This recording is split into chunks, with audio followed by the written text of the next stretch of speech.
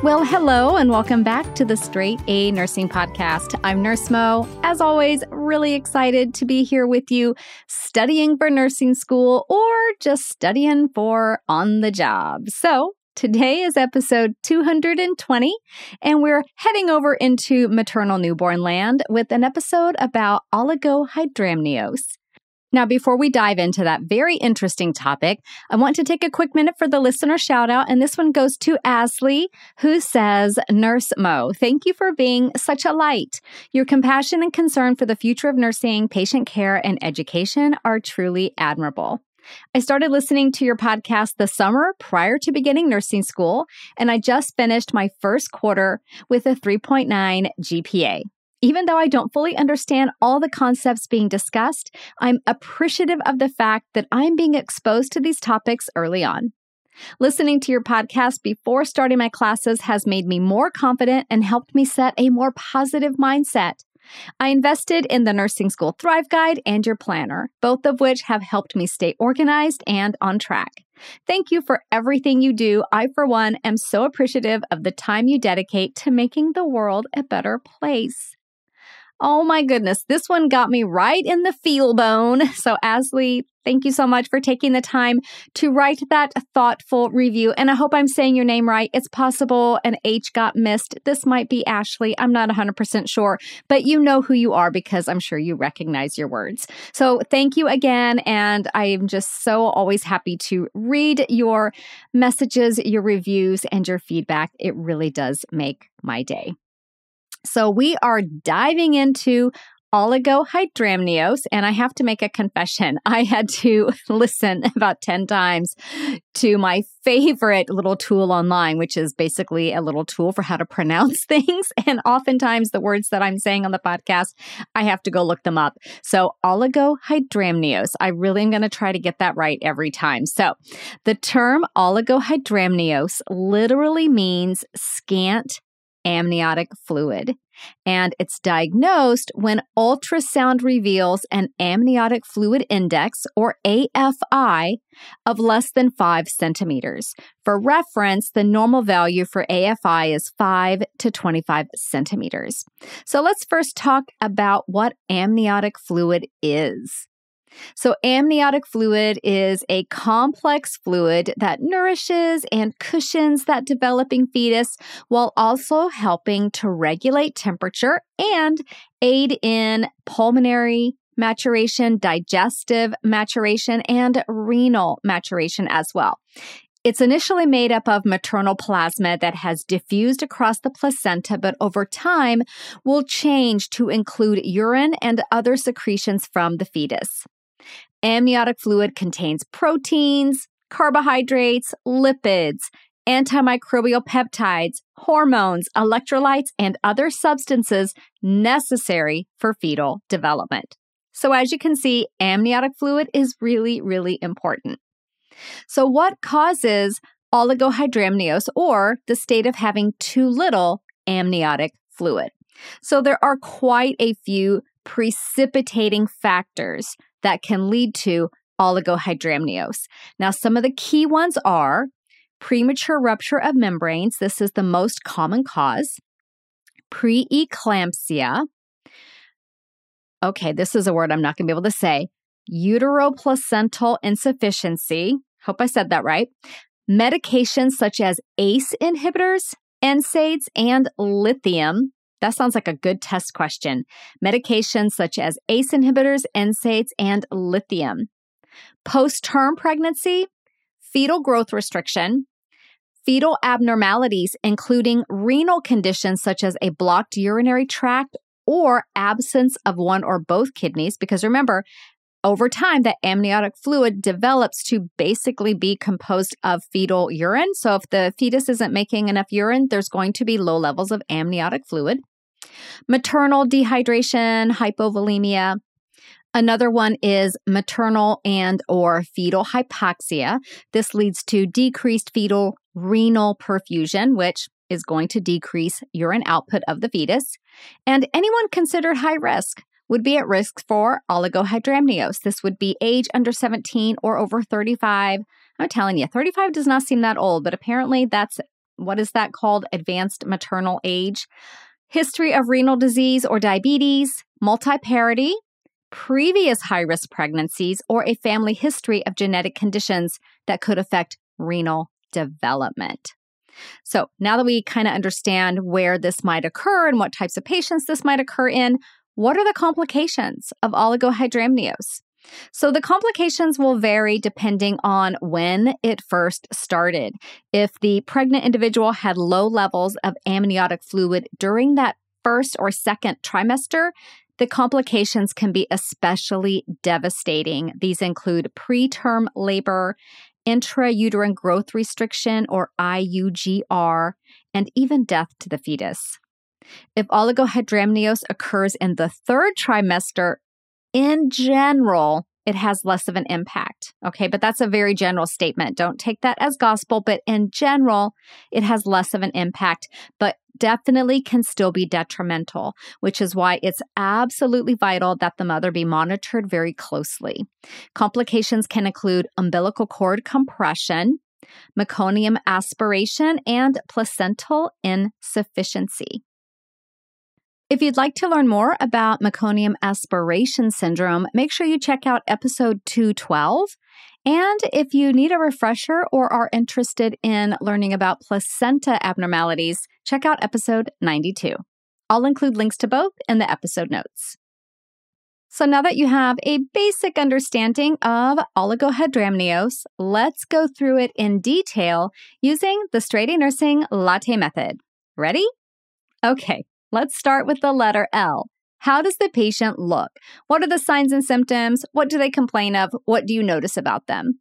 So much of the time, the pregnant individual may not have any outward signs of oligohydramnios, but there are some things that could be noticeable.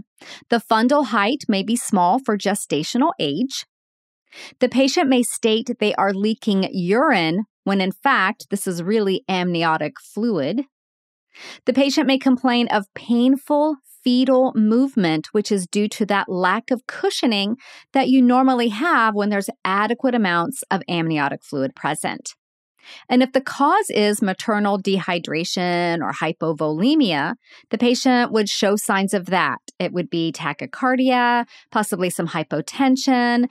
They may be really tired. They have excessive thirst or increased thirst, and be producing smaller than expected amounts of dark or amber colored urine. Just classic signs of dehydration or hypovolemia. So that's the L, how the patient looks. The next letter in the latte method is A. How do you assess someone with oligohydramnios? So you will want to get a full set of vital signs and pay very close attention to blood pressure and heart rate, since preeclampsia can be related to oligohydramnios and hypovolemia. They can both be precipitating factors. Ask the patient, are you experiencing any pain or discomfort with fetal movement? Measure the patient's weight. If less than expected, it could be because they have not enough amniotic fluid. Measure fundal height. If it's smaller than the gestational age, it could be a sign of oligohydramnios. And you want to also get a thorough medical history, paying careful attention to any genetic conditions that could put the fetus at risk for developing a condition such as Potter syndrome, which includes significant fetal renal impairment and even absence of kidneys, or other conditions that lead to low amniotic fluids such as hypertension or diabetes. You would also want to ask the individual to perform a kick count. Ask them to lie still and count fetal movement. This can also be done at home, doesn't necessarily have to be done in the hospital or at the clinic. A count of less than 10 in 1 hour could indicate reduced fetal movement and be a sign of oligohydramnios. What about the tests? What tests are often ordered for an individual who has oligohydramnios? So the gold standard for measuring the amniotic fluid is ultrasound, but note that ultrasound alone is not a perfect indicator of amniotic fluid levels, as various pressures put on the transducer can affect the accuracy of the measurements. But over time, hopefully with repeat ultrasound measurements, you can get a good idea of the trend for the amniotic fluid. Now, some other tests include anatomy ultrasound. This is a specific ultrasound done at around 20 weeks gestation that also evaluates the fetus's major organs, namely the kidneys. A non-stress test, or NST, is a test that involves the mother wearing a monitor to assess fetal heart rate while at rest for a period of about 20 to 30 minutes. This could be longer if the mother has been involved in a trauma, is actively bleeding, or has experienced decreased fetal movement. A biophysical profile, or BPP, is a type of ultrasound that assesses several different things. It's going to look at breathing, amniotic fluid volume, fetal tone, which is episodes of extension and flexion, and body movement. A Doppler blood flow analysis can assess for fetal hypoxia, and a nitrazine paper test assesses fluid from the birth canal, and it looks at the pH of that fluid to determine if it is amniotic fluid or something else. If the paper is blue, it is most likely amniotic fluid. Nurse Mo here. Are you tired of sitting at your desk, studying for exams or the NCLEX? What would it feel like to get a bit of your life back so you could get up from your desk, go for a run, do things around the house, take care of errands, or even just take the dog out for a walk? Bet you can't, because you need to study. Or can you? With Study Sesh, you will use auditory formats to the max to accelerate your learning, free yourself from your desk, and get your life back.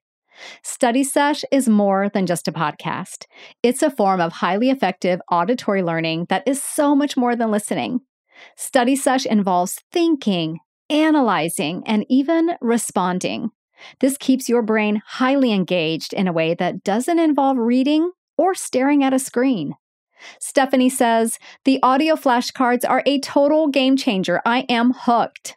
And Amy says, it forces me to use my recall of information and critical thinking without the option of choosing from 4 answers. The drills are brilliant, again, forcing me to fully understand the information. And Kara says, I thought I loved the regular Straight A Nursing podcast, but Study Sesh is on a whole other level. Combined, they provide excellent study material, and I feel like I've struck audiovisual learning gold. Study Sesh includes over 100 study sessions in 4 formats. Most are the highly popular pod quizzes, and the others are in case study format, power hours, and drills. Plus, more in-depth topics come with study guides. Want to free yourself from your desk while you study for exams or the NCLEX? Enroll in Study Sesh today. Go to straightanursingstudent.com/study-sesh to learn more. That's straightanursingstudent.com/study-sesh. I can't wait to be your study buddy. So let's move on to the letter T. What treatments will be provided? So the least invasive treatment is to encourage maternal hydration by encouraging PO intake, or the mother may need IV fluids to correct dehydration and hypovolemia. If further intervention is needed, treatments include amnio infusion. This may be utilized to relieve cord compression. In this procedure, 0.9% sodium chloride, or what we call normal saline, or lactated Ringer solution, is infused into the amniotic cavity and can be done transcervically or transabdominally. Induction of labor may be necessary, either naturally or by cesarean, so the mother could be induced, have a natural vaginal birth, or be induced and have a cesarean section. In cases of Potter syndrome where no kidneys are present, the family may need grief counseling as the child will not survive. Consider requesting a spiritual care or social work consult. And then the final letter in the latte method is E. How do you educate the patient and the family? A key education point for your patient with oligohydramnios is the importance of adequate hydration. According to the American College of Obstetricians and Gynecologists, ACOG, Most pregnant women should take in between 64 to 96 ounces of water each day. Other key teachings include if your patient's taking an ACE inhibitor or other culprit medication and plans to become pregnant or is currently pregnant, they definitely need to be instructed to discuss their medication options with the prescribing physician. Teach the patient how to perform kick counts and monitor that fetal movement. Teach the importance of definitely not smoking during pregnancy, since smoking can cause decreased fetal blood flow and lead to hypoxia. And remember that hypoxia leads to reduced fetal renal blood flow and oligohydramnios. You also want to teach the patient they are at higher risk for preterm delivery and make sure they know when to seek medical care. Okay, so that was your brief overview of oligohydramnios. Now let's go back and do a little bit of quizzing to verify your understanding. So if you like this form of review, then you should check out Study Sesh, which is my members-only podcast where I do a lot of these pod quizzes, as well as case studies, power hour sessions for really key concepts, and drills. So I will put the link to that in the episode notes, or you can go to straightanursingstudent.com/study-sesh. So how this works is I will ask a question, pause to give you time to answer, and then tell you the answer. Ready? Let's get started. What is the normal reference range value for amniotic fluid index? 5 to 25 centimeters. What are the 3 medications mentioned that can lead to oligohydramnios?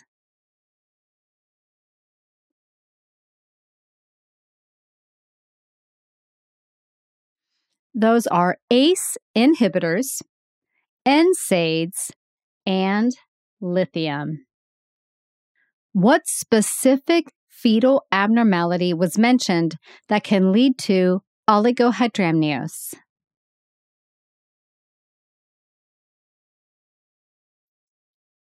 That would be fetal abnormalities about renal development and renal functionality, such as a blocked urinary tract or even having no kidneys or just one kidney. When looking at someone with oligohydramnios, what would you expect of the fundal height?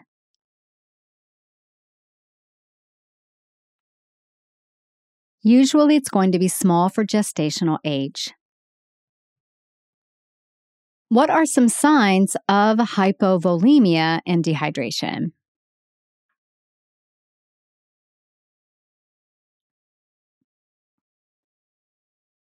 Tachycardia is a big one, hypotension, especially if the hypovolemia is significant, thirst, and fatigue. Along with that, the individual may be producing small amounts of amber-colored urine. When the individual is performing a kick count, what number is indicative of reduced fetal movement? How many counts in 1 hour would indicate reduced fetal movement?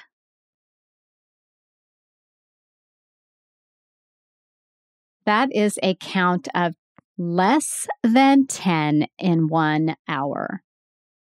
What is the gold standard test for measuring amniotic fluid? That is ultrasound. What type of ultrasound is very specific and is done around 20 weeks gestation?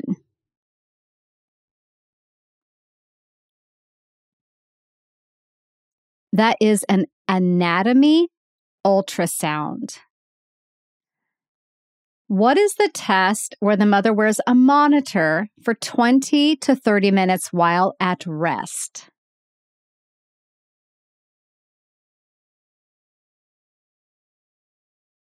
That's a non-stress test. Very, very good.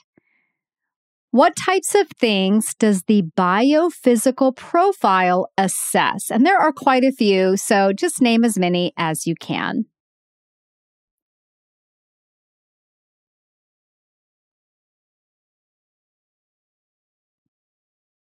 So the biophysical profile is going to be an ultrasound that looks at breathing, amniotic fluid volume, fetal tone, and body movement.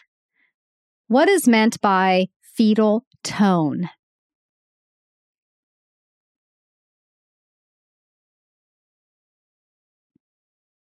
Those are episodes of extension and flexion. And then when you're looking at the nitrazine paper test, what is that measuring?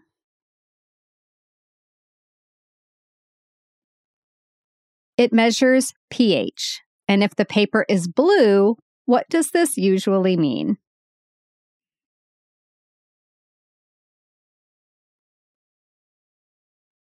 It usually means that the fluid you're testing is amniotic fluid. What is that least invasive treatment for oligohydramnios?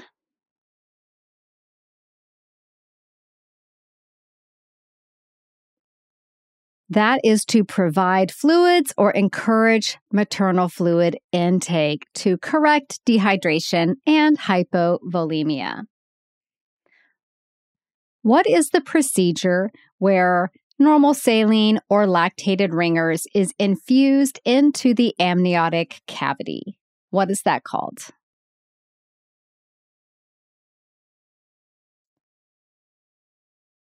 That is an amnio infusion. And when is it most likely to be used?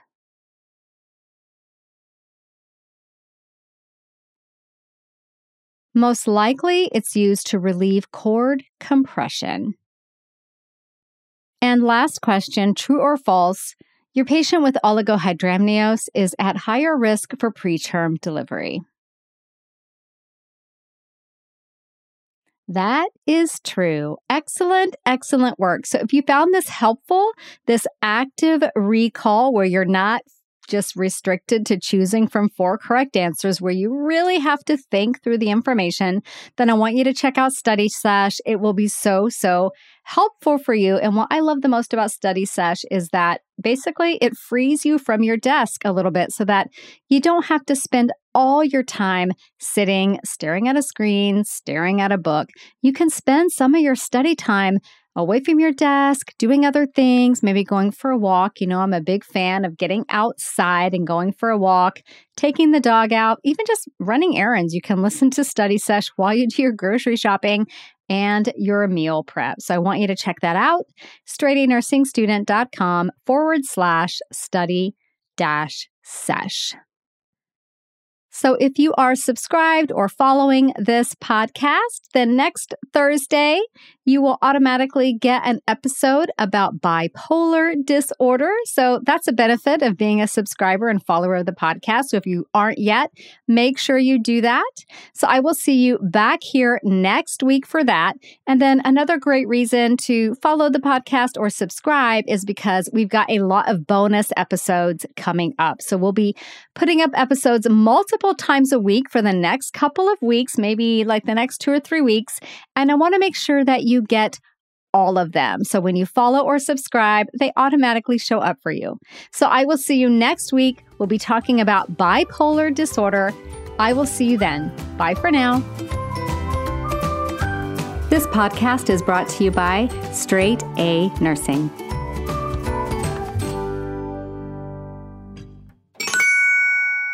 Hey, I'm not perfect.